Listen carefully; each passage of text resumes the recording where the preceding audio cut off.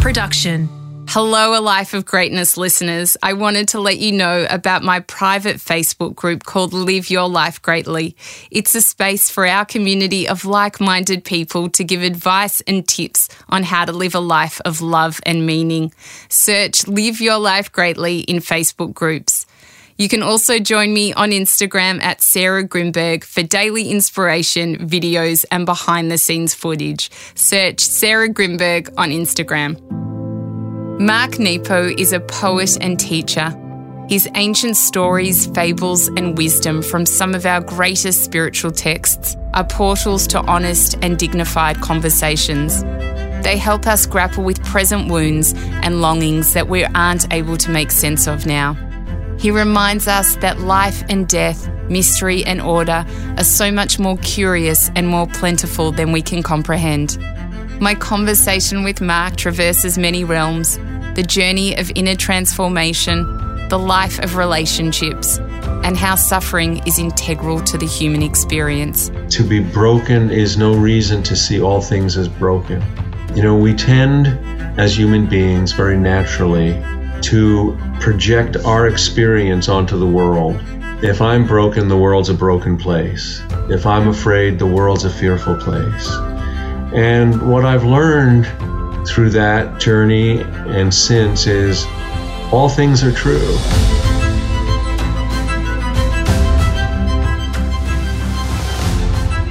I'm Sarah Grimberg, and this is A Life of Greatness. Working as a podcast and radio producer, I have been fortunate enough to cross paths with many intriguing people who have had a profound impact on me. In this series, I share stories and experiences from the people who have brought inspiration to my life, and hopefully yours too. Mark Nepo is the best-selling author of many books, including The Book of Awakening and The Book of Soul. This powerful exchange delves into theological and mystical depths that help heal the enduring dramas of life.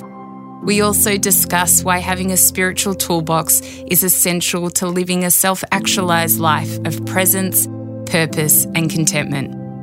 With the chaos of the world being all-consuming, may this conversation serve the purpose to renew and restore your inner and outer worlds. Mark Nepo, take us back to 1987 when your life changed forever and you as a person also changed quite dramatically. Yeah, well, thank you. So to give some context, this year I turned 70, which is hard to believe. When I saw people this old when I was younger, I thought they were ancient. It doesn't seem so old now. But this was back in 1987. I was 33, and I discovered I had a rare form of lymphoma.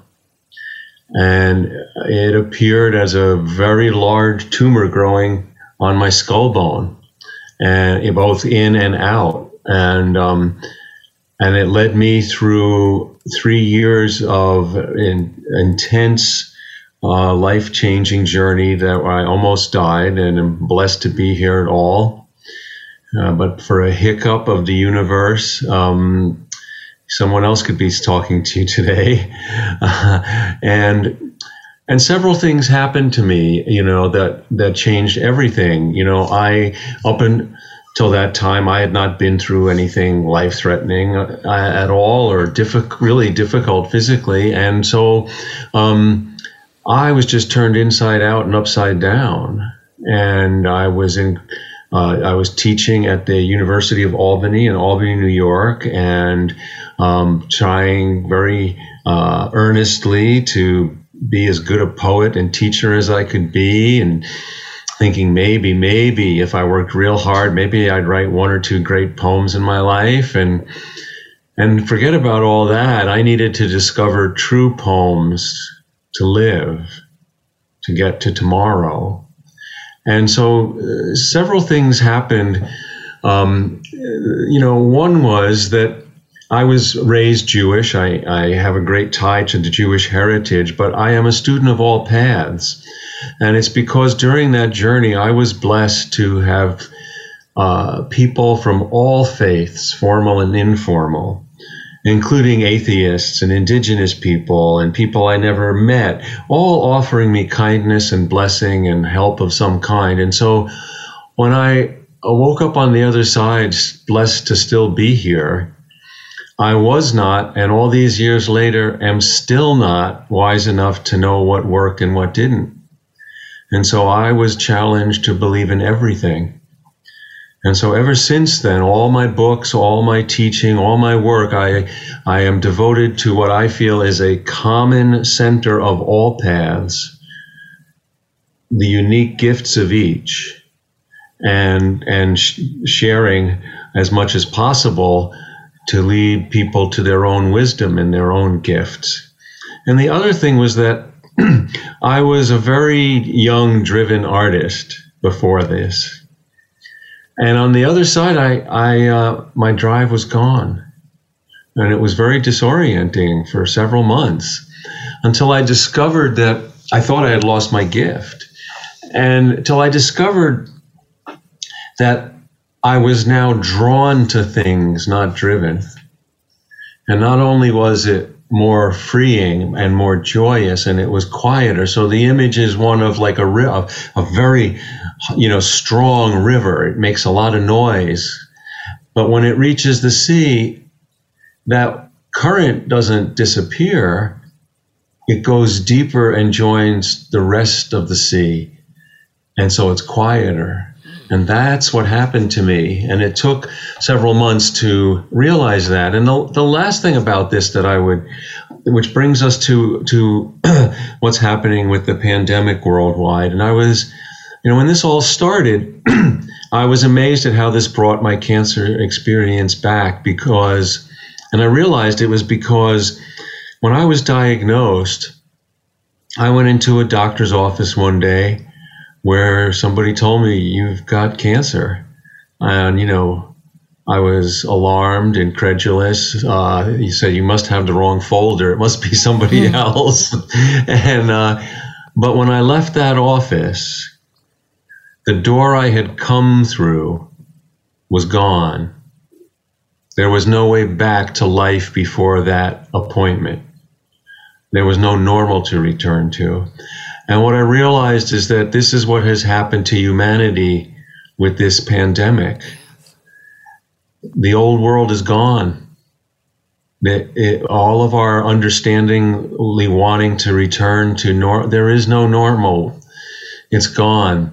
And so we have to all together grieve that and accept it so we can create what's next together. It's so true. It's so unbelievably true. And I think relating that to your cancer and knowing that you got to the other side and it's okay is the same way with COVID, that we will also get to the other side to whatever this new normal is, and it will be okay. Yeah, I believe it will be, and I feel like the other thing that this has happened in the Jewish tradition, the word Sabbath literally means the one day we don't turn one thing into another. Yeah, we accept the miracle of what is, and I think that this pandemic has forced us all over the world into a global Sabbath. We can't turn one thing. We can't scheme or plan or manipulate or control. We can't even dream that far ahead. Yeah. We are being forced to be still and accept and appreciate the miracle of what is. Yeah. What do you think is the difference between religion and spirituality? Yeah, I think that quick way to say that it's the difference between freedom and Congress. For me, spirituality is the direct experience of a living soul in a living universe. Yeah. And spirituality and religion is the way to teach and organize and help people toward that. And of course, every religion, if it's around long enough, inserts itself as the middleman. And whereas every religion in its original purpose is really trying to say, no, you can do it. Just go yourself. This is a direct experience. And that's why I think all the great spiritual teachers, whoever you think they are, they always point people to their own spiritual journey. Yes. Yeah. So I think that's the big difference. And I think that all spiritual, even formal organized religions offer wonderful paths. But I think in our age today, when we have so much polarization and insistence on one point of view, I really think we need all the traditions. And the metaphor for this is spring. Every year in spring. So you have thousands of birds and insects, and everyone is born with a particular yearning to get a particular nectar and pollinate a particular flower, fruit, tree, something. And because they all do that immense diversity, we have spring. Yes. Well, what if the bees all were fundamentalist bees and they said, no, we all have to do it our way? Yeah. Well, even if they insisted in it all, you wouldn't have spring. Absolutely. It wouldn't work. And I think that every human being has a direct connection to spirit and the universe and life. And we need all those different religions, formal and spiritual paths and informal, even agnosticism and atheism and science, and because we don't know which one is going to touch your soul or my soul, and what we're supposed to bring our nectar to. Absolutely. I mean, similar to you, I am Jewish and that is my religion, but in the same way, I am deeply spiritual. I take passages out of the Course in Miracles that talks a lot about Jesus and Christ, and it's, the most beautiful text that resonates with me. And then my favorite poet is Rumi, who is the Islamic Sufi poet, whose work is just unbelievable. The Buddhist traditions are just phenomenal. There are just so many beautiful, different religions that I take and then obviously the Kabbalah, which is the Jewish mysticism I've studied deeply and adore. I take bits out of everything and just whatever resonates with me, that is my truth. And I think it's such a nice way to be, and your life is so rich when you open your eyes to everything else that is out there.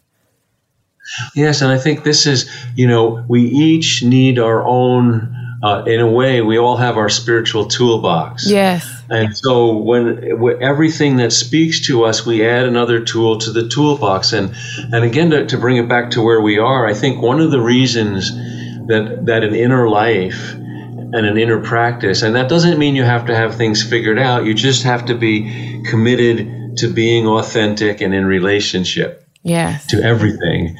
But one of the reasons an inner life is so important is because, and here, I'm not sure what huge trees you have in Australia, but here in the U.S., especially the West Coast, the great redwood trees, they're enormous. They're hundreds of, some are 1,000 years old, and they're hundreds of feet high, and 15 feet diameter or more.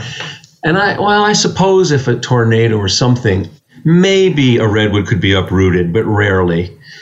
And the reason is that their roots are deep and their trunks are wide, so they can survive storms. That's why we need an inner practice.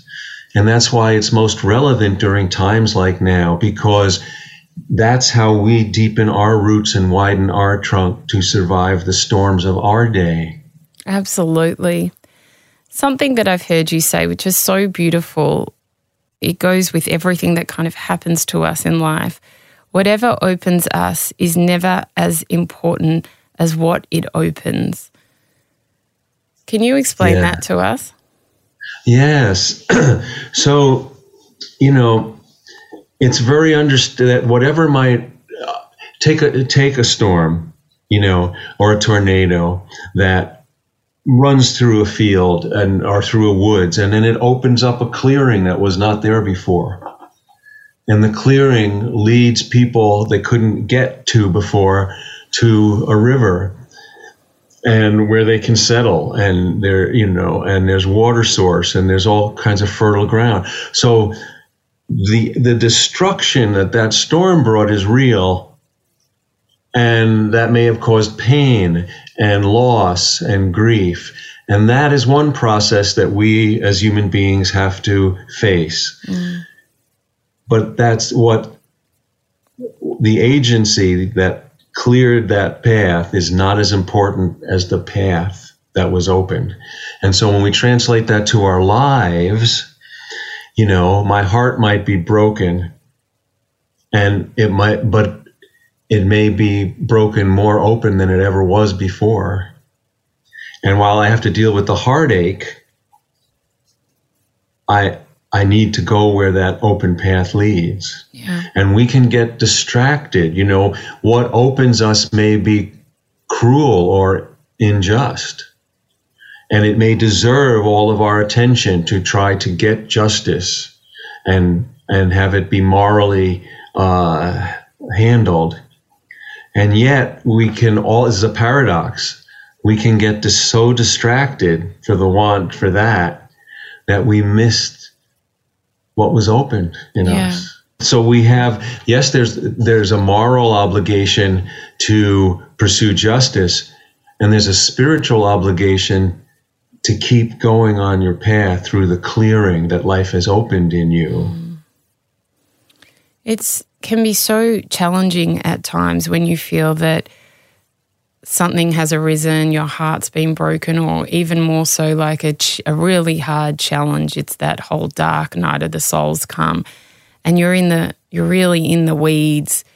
It's happened to me in my life where you can see the lessons, you're aware of them, but at the same time, you're still in pain. How do you suggest that you best move through that? Well, there's an old saying: the only way out is through. Yeah. And I believe that it is that our humanity, and that is the full spectrum of the life of our feelings and our authenticity, is the way to move through the difficult times, because there is a unexpected power, healing power of expression when we can be truthful. Another paradox, the most powerful thing we can do when feeling powerless is admit the truth. Yes. And then things open up. A great example of this was Beethoven. Now, Beethoven, we know, was just, I have a chapter about this in my book, 7,000 Ways to Listen, but, Beethoven was this unprecedented musical genius. He brought music that was never heard on earth. Well, Beethoven went completely deaf by the age of 28. You can imagine this was so despairing and depressing for him. Imagine, you realize your gift is to hear music and bring it into the world that has never been heard before. And it just doesn't stop coming through you, and you are never going to be able to hear it played. Oh my God. Talk about heartbreak. And as Beethoven was dealing with this, it was very depressing and he couldn't get his heart around it. And in 1802, he lived in Vienna, and little ways away, several miles, was a small village, Heiligenstadt, and he was going there quite like for a retreat, kind of on his own, to sort things out. Well, the truth is, he was contemplating suicide. And he went there and he started what was started as a suicide note, admitting, I can't do this. This is too painful. I don't know how I'm going to be able to do this. I can't stop the music, and I'm never going to be able to hear it. And the power of telling that truth, of admitting his despair, was that by the end of the note, instead of saying he was going to commit suicide, the last lines of it are, well, I guess I'm going to go back to Vienna and make the most music I can with what I have for as long as I can. Yeah. And he folded the letter and he put it in his pocket. He went back, put it in his top desk drawer, never to be discovered till after his death in his late 50s. And that next decade is considered a decade of masterpieces. Isn't that always the way, though? It's like nothing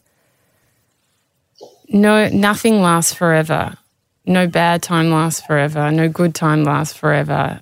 It's we move through, and usually it is after that night time of suffering that we bloom so radically and we find our gifts and our lessons, and it's all wisdom. It's just getting through, moving through. Well, I think that my experience, that every human being will be given the chance to be dropped into the depth of life. Yeah. And we're talking about, it can happen through very difficult circumstances, but it's not only difficult, we can be dropped into that depth by, beauty and truth and love and surprise and being held for the first time unconditionally, but so it can happen either way. But when it is difficulty, we are changed and transformed into, we're kind of jarred out of our self-reference. Yes. We're, all of a sudden, when we're broken open, we realize it's not just about us. And now the question changes. Now everything becomes a relational question. What kind of part am I and what kind of whole? Am I a bird in the sky? Am I a rung on a ladder? Am I a star in a constellation? Am I a rock in the middle of a stream that when the water goes over it, I make the water sing? What am I? And it changes. Am I grass growing under the feet of a small child? What am I? And that because relationship is at the heart of everything. Yeah. At the heart of everything. And so I think, when we're speaking about our Jewish tradition, there's the amazing story of this with Jacob wrestling the angel in the ravine.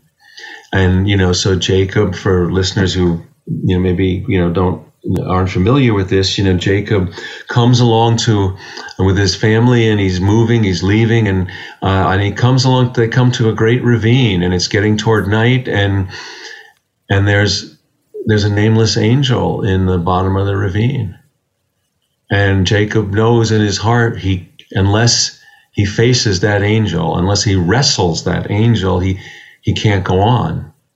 So he sends his family on, he leaves all his belongings. In fact, he gets naked and he descends into the ravine, and night descends. And he wrestles the angel until it blesses him. Now, wrestling, it's not like modern Olympic wrestling. He's not wrestling in order to pin the angel. Wrestling here is that he holds on, he won't let go of the angel until it blesses him. Through the dark of night, he won't let go of the nameless angel. And that's a real symbol for us in your question, which all of us have. How do we get through these times? There's a great metaphor. We don't let go of the nameless light wherever we find it, in our heart, in a loved one, in the world. We hold on to the nameless angel, whatever form it takes, until night passes. And finally, as day breaks, the angel blesses him. Or, we don't know, or day breaks because Jacob held on and the blessing brought dawn.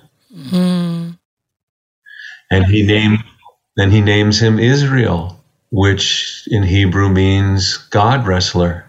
So the nameless angel got a name. That's beautiful, so unbelievably beautiful. You've got a lot of amazing books, Mark, but one of your most recent books is called The Book of Soul.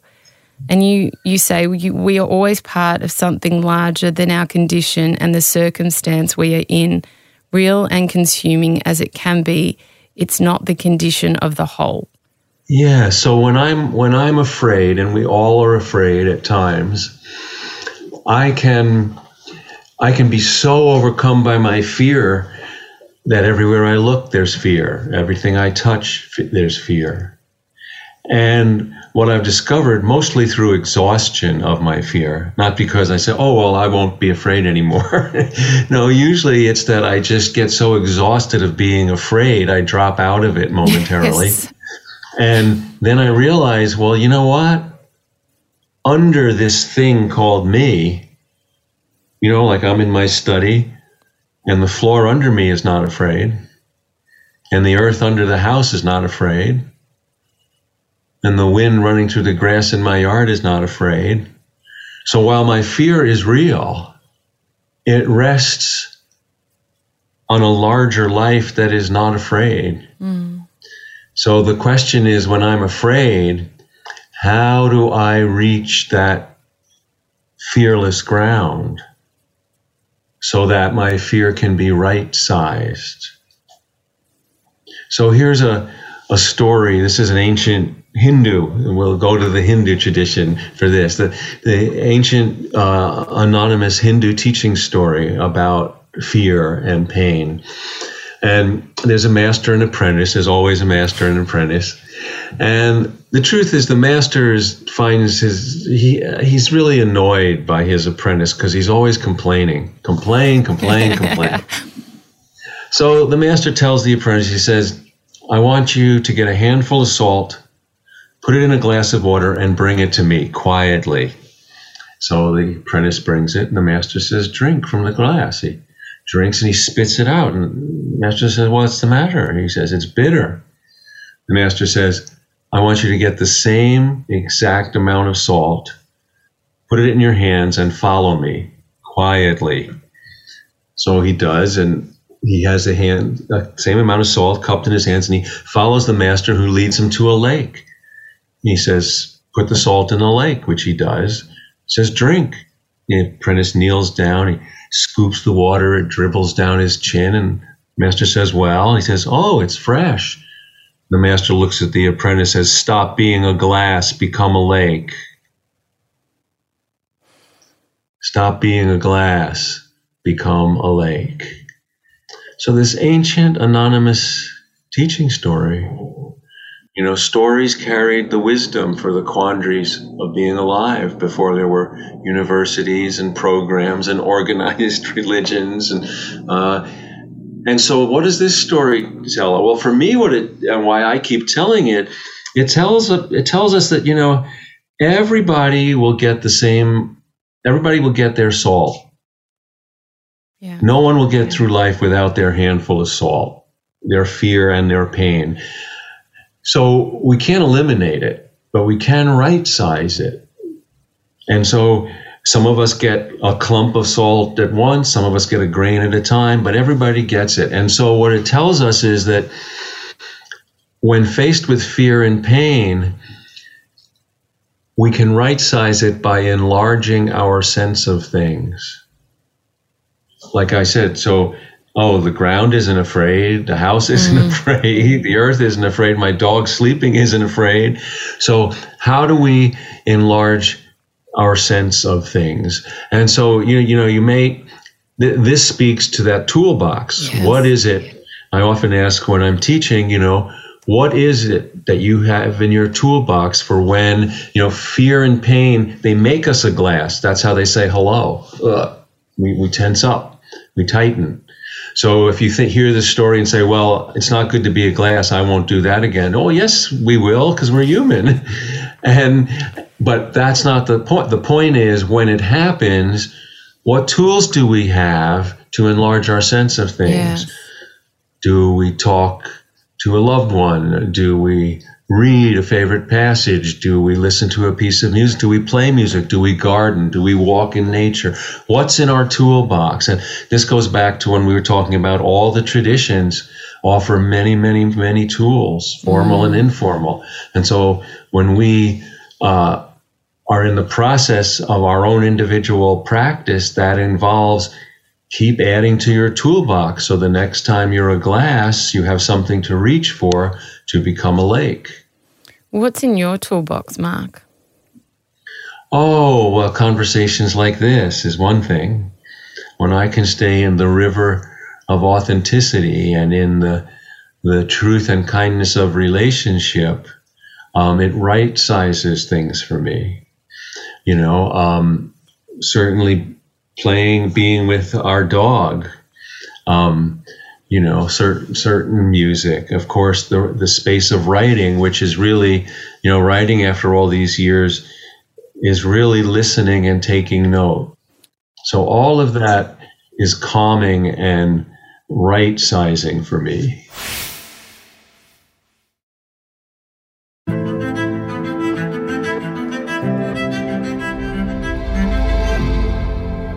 You say the more you cut the branches of the tree, the stronger it becomes. The more you put the gold in the fire, the purer it becomes. Can you explain that to us? Well, we are, and I don't think I would have this perspective if not for what I went through. Yeah. It's the suffering, and it's part. How I know this is because it's been done to me by life. That the more we experience, it shapes us. It shapes our eyes, our ears, our mind, our heart. And so, what erosion is to nature is what suffering is for human beings. I mean, I'm not deifying suffering. No, it's more like talking about gravity. It's like part of the spiritual physics. Like everybody will get their amount of salt, their pain, their fear, their suffering. The Buddhists call it the friction they talk about suffering as the friction of the wheel of life turning. Yeah. That's different from the pain we inflict on each other. That's different. That's another conversation.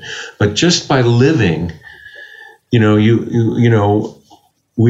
was down in the Caribbean on the island of Barbados, and at the northern part of the island where the Caribbean Ocean and the Atlantic Ocean meet, there are these tremendous cliffs that are all hollowed out from thousands of years of the force of those two oceans. And they're beautiful, and people save up and they go there to see them. Well, I don't know, we can't speak cliff language, but I imagine they're going, my God, we're suffering and you're coming here to watch us? Like we've just had, pounded for thousands of years. And so, we are like that. We are eroded to our beauty. We are part of the spiritual journey is that experience wears off all that's not essential until the only thing left is our irreducible beauty and truth. And, life somehow has been made difficult enough that we need each other, because who can go through that alone? No, absolutely. So we have to hold each other up to it. Yeah. And that's the amazing, thing about life. So it's not to go, I'm not saying go look for suffering. No. But how do we meet the river of experience? How do we meet the things that are difficult, that strip away all that is false, that strip away all pretense, that make us both tender and strong at the same time? Isn't it interesting how we obviously need other people a lot, yet it can be others that also cause such suffering in our lives? Well, this brings up a paradox that's very central also to everyone who's ever lived, and that's that we need both solitude and community. Yeah. We need, and so one great teacher in this are whales and dolphins, because these mammoth creatures, right? They're air-breathing creatures. So even though they can stay under for a long time, they can't stay down there indefinitely or they will die. They have to break surface. Yeah. And even though they're immense power, they can break surface, and we marvel at these amazing pictures of them breaching, they call it, right? Breaching the surface. They can't stay in the surface world either. They have to be immersed in the deep, or their pores won't survive. So this is a great teacher for us, because the soul in a body in time on earth is like a whale or a dolphin. We need both the depth and the solitude, and we need to be in the world and with others. And the question is not will we do both, but what is your personal rhythm? Yeah. What is it that allows you to be most alive? And that rhythm can change. So, we need to go. And so a question that I would ask our listeners is, are you too much in the deep or too much in the world right now? Which do you need? What do you need to do to balance and to be healthy? Because, even if you wanted to stay in the deep and you love the deep, just like the whale, we can't. Yes. Because we live in the world. And we're a spirit in a body in time on earth. It's a funny thing, isn't it? Sometimes I think I like to just stay in the deep and just hang out there for long periods of time by myself. Sure. But the question is, and some of us, like whales, can stay under longer than people. Yeah. Right? So it's wonderful to stay as long as you can, but you have to know what's too long, or otherwise you'll hurt yourself, even in your want for the most beautiful depth in the world.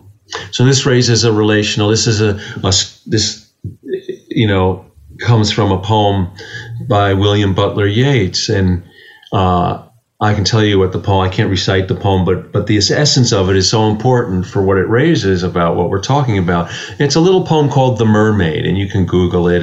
But in the poem, there's a mermaid, and she meets a boy, a young man, and they fall in love, and she's so happy because she finally has someone that she can show all of her secrets to, and someone, a soulmate. So she takes him down to show him where he lives. And the line at the heart of the poem is, and in cruel happiness, she gives him this long, passionate kiss, and he drowns. That's not a happy poem, No, but what it raises is so important, because the mermaid lives in the deep. She can visit the land. The boy lives on land, he can visit the deep. So really, where's the relationship? It's on shore. Yes. And, we live in this kind of, hyper romantic world where, I should be able to share everything with you because you're my soulmate and I love you so, and I so want you to see what I see and where I go. Well, what this tells us is, everyone has their depth that is life-giving to them, but it may not be life-giving to the person you love. Yeah.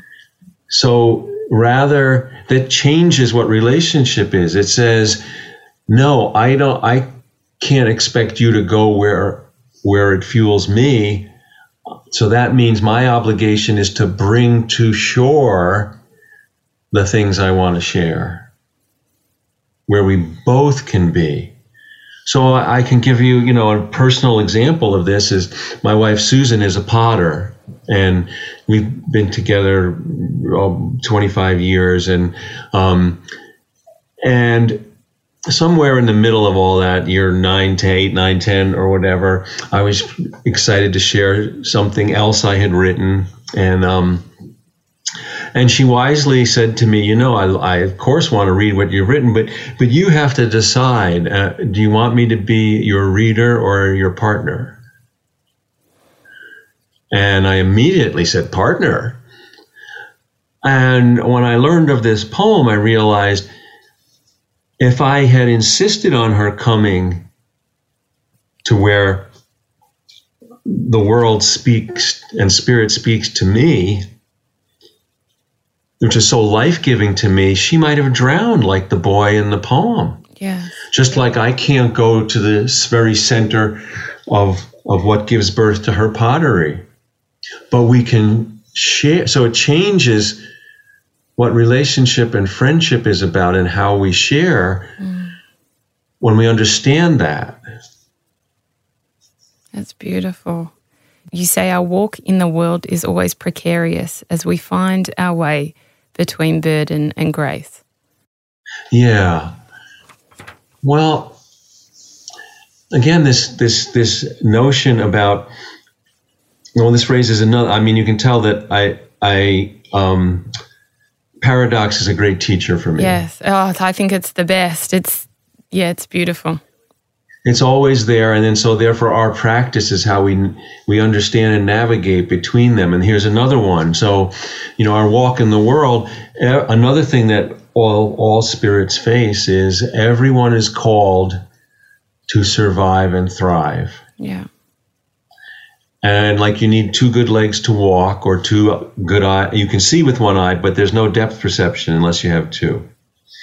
So you need to both survive and thrive, and they require different skills, and we have to be good at both. So, if all I do is survive and never thrive, what's the point?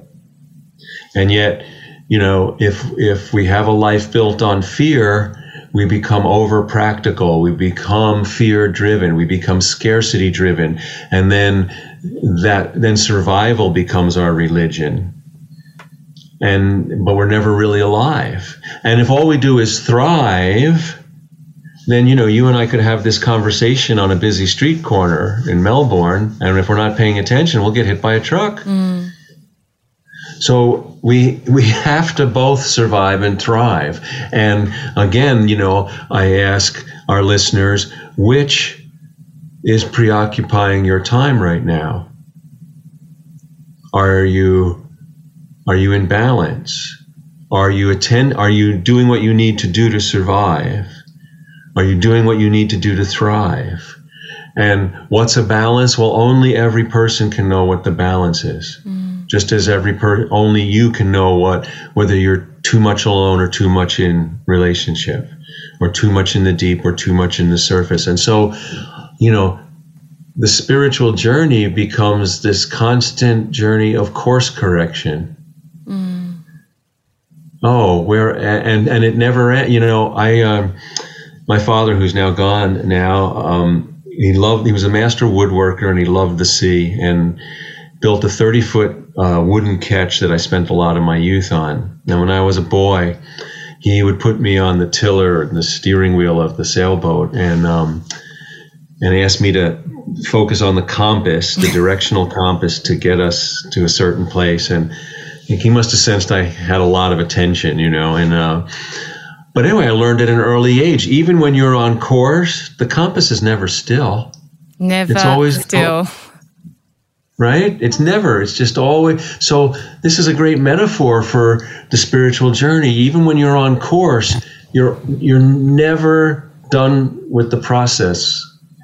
That's why we have to love the process, because you're always, I'm a little too alone. I'm a little too much with people. I'm a little too focused on surviving. I'm a little too intoxicated with the deep right now. Yes, it's really interesting because I think, anyone on their path in life has this, but when you're very aware of it and you're on that spiritual path, you realize that life can just be smooth sailing along and everything's going peachy. And then suddenly, bang, and it ain't so smooth anymore. But you get over the ripple and then it can be smoother for a while, and then little things might come up, little speed bumps here and there until the big one comes. But the whole idea is that thus is life and you never stop learning, and that's why going back to that spiritual toolbox is so unbelievably important, because it is those tools in the times of the real rockiness that will be able to ground you and center you back to that still place, and that place where you feel like there's no love, but you know that there actually is. Yes. It's there's a great story or part of a myth in the Hindu mythology. Indra is the god of connection, and also the god of thunder. But Indra has a palace in Hindu mythology above the earth, and Indra has woven a net around all of existence. And in this net, where there are knots that usually hold the net together, at each point there's a jewel. And if you look close enough at the one jewel, you can see reflected in that jewel the entire net of existence and all the other jewels. And very quickly this became a metaphor to Hindu teachers and philosophers that's what our heart, when we're clear and we're centered, we're like that jewel. And just like our biology has X and Y chromosomes in every cell, well, in every heart, you can see all the other hearts in existence and all of life encoded in one clear heart. And when we're not clear, well, then we turn back to a knot. Yes. And the interesting thing is, when we're knotted and tangled and, in our humanness, we can't see for the moment all the other jewels in the net, but we're still holding the net together. And then with our toolbox and our practice and love and authenticity, we go clear again. Oh, there it is. There it is. And so it's interesting, in the Sufi tradition, there's a beautiful, they have a beautiful ethic of practice of polishing the heart till it becomes a mirror. So you can be that clear jewel again. And I think this is what it is. We go through life, we are the jewel, and then we're a knot. Yes. And the important thing, I think this is the heart of what faith is. Not faith in a tradition or a doctrine, but faith in life is that when we're a knot, we don't forget that we are still holding our part of the net together. And that in time we'll be a jewel again. Yes. That's so important. Mark, we spoke at the start about how you were diagnosed with cancer, and that was a big transformation on your life. And then the cancer left your body, but it did come back. And there was a point where you were at your darkest night and throwing up blood and weak. And your wife said to you, "Where is God?" What did you say to her? Yeah, I was in a Holiday Inn outside of New York City, and my first chemo treatment had been botched, and I was getting terribly sick every 20 minutes. And this was 2 weeks after I had a rib removed in my back. And I was on the floor in the Holiday Inn with my elbows on my knees when she was, in great desperation, was saying, "Where is God?" And I don't know where it came from me, but I whispered, "Here, right here." And I think that, all these years of my teaching and writing have been in some way trying to understand what came to me in that moment. And I'm not sure if I completely understand it even still, but I learned in that moment that to be broken is no reason to see all things as broken. We tend as human beings very naturally to extrapolate or project our experience onto the world. So if I'm broken, the world's a broken place. Yeah. If I'm afraid, the world's a fearful place. And what I've learned through that journey and since is all things are true. All things aren't fair, all things aren't just, but all things are true. And so, we tend, if we don't make everything, the world, our experience, we go the other way sometimes and say, oh, well, if everything else is going on, then what I'm going through is insignificant. And it's both. So when I was there in that horrible moment, it was true for me, and it was terrifying, and it was painful. I didn't know what was going to happen next. And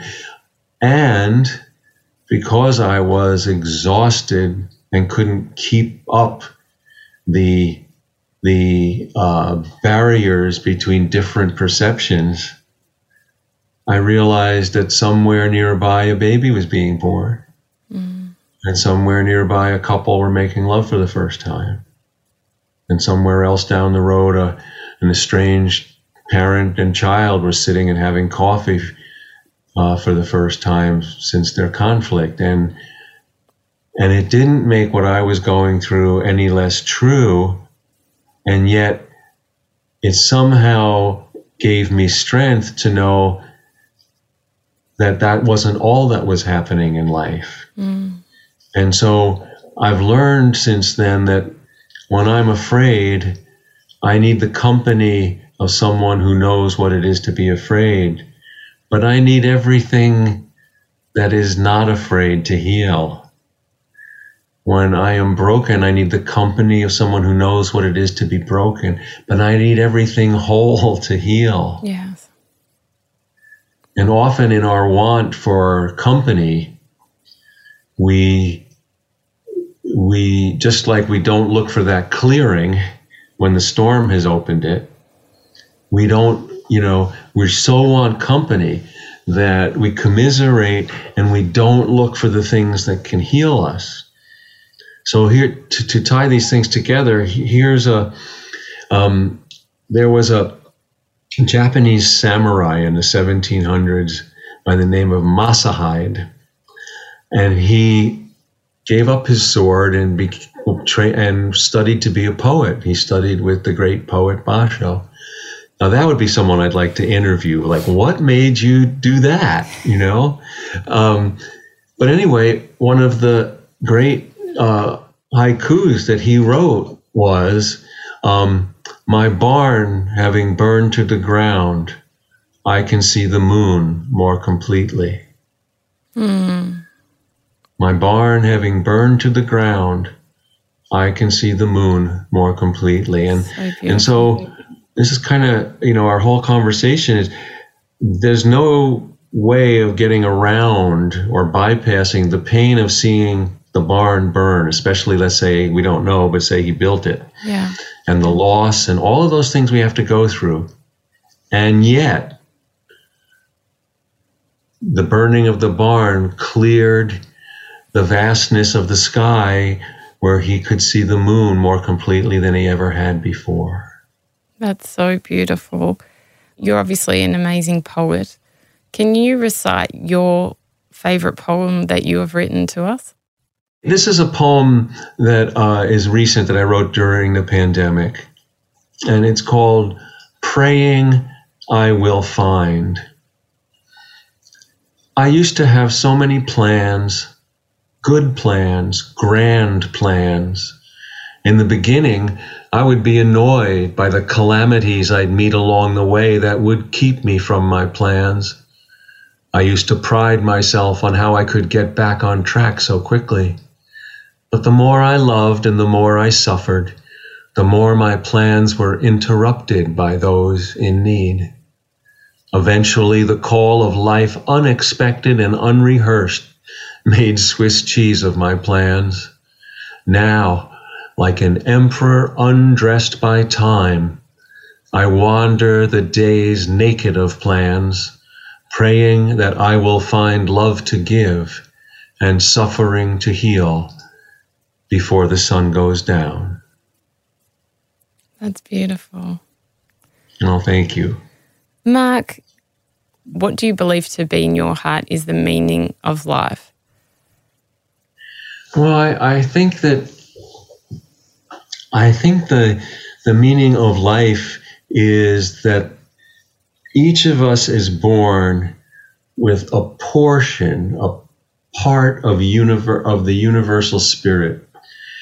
And our journey is to be as alive as possible and to join with as many other parts of spirit as we can while we're here. And they're just like the pollination we talked about. There are thousands of ways to do that. Thousands of ways to do that. And so I think by following our heart, I've had no greater teacher than my heart. I think that the soul, the light of the soul simply wants to shine through us. And the way you put wood on a fire, we throw care on our soul, which makes it bright. What's the best advice that you've ever been given? I had a mentor friend who lived to be 102. Wow. His name was Joel Elkes, and he was a child of the Holocaust, an amazing man. And I was asking him about all of his experience and stories, and he just he looked at me and he took my hand and he said, "Never mind that." He said, you have a great gift and force of nature that you're close to. Honor it and be a good steward of it." And that just, shook me to my core. And I've tried to be a good steward of it. I think you have been a very good steward of it. Oh, thank you. What is your favorite prayer? Oh, my favorite prayer is hold nothing back. What's the most mystical experience that you have ever had? Well, I think that has to be during my cancer journey when there was a moment I had several tests at the same time. I had bone marrow samplings and spinal taps, and then I had to lie flat for several hours so the spinal fluid could regenerate, and otherwise I would get migraines. So I had trouble lying still, so of course I got migraines. And when I finally was still where I was living, in the front yard we had an apple tree. I'd seen it hundreds of times, but I suddenly really saw the apple tree. And the apple tree, not in words, but in a language of presence, said to me, when you get through this, and I noted it said when, not if, no more making things up. There will just be bearing witness to the miracle of what is. It's that bearing witness which is so powerful. That the miracle, and that goes back to us being forced into this global Sabbath. Yeah. The miracle of what is more than enough. Which reinforces, one of the menacing assumptions for all of us in this life is when we think that life is other than where we are. There is no there, there's only here. What is a life of greatness to you? A life of greatness is a life of authenticity and commitment to transformation. That it's not that we, in our modern world, it's all about us being great and celebrity and, all of that. And no, it's really when we can let the greatness of life move through us, we are brought most alive. Mark Nepo, you are a wise, wise soul. Thank you for sharing all that wisdom with us today. I feel very healed by our conversation. Thank you so much. Oh, well, thank you. Thanks for letting me be a part of your good work, too. If you've enjoyed this episode, then I'd love you to join my community on Instagram at Sarah Grimberg, where we post videos and behind-the-scenes footage of each recording. You can also join my private Facebook group, Live Life Greatly, where we discuss the content in this episode and many more, as well as give advice and tips on how to live a life of love and meaning. To purchase my ebook, Finding Greatness, head to sarahgrimberg.com. And if you love what you heard, then we'd love you to hit subscribe on Apple Podcasts or your favourite podcast app and leave a 5-star review. It will help us share this wisdom with others. A Life of Greatness's executive producer is me, Sarah Grimberg. Audio producers Matt Curry and Nicola Sitch. Special thanks to Grant Tothill for bringing this dream to life. For more episodes, search A Life of Greatness podcast, download the new Listener app now, and listen for free.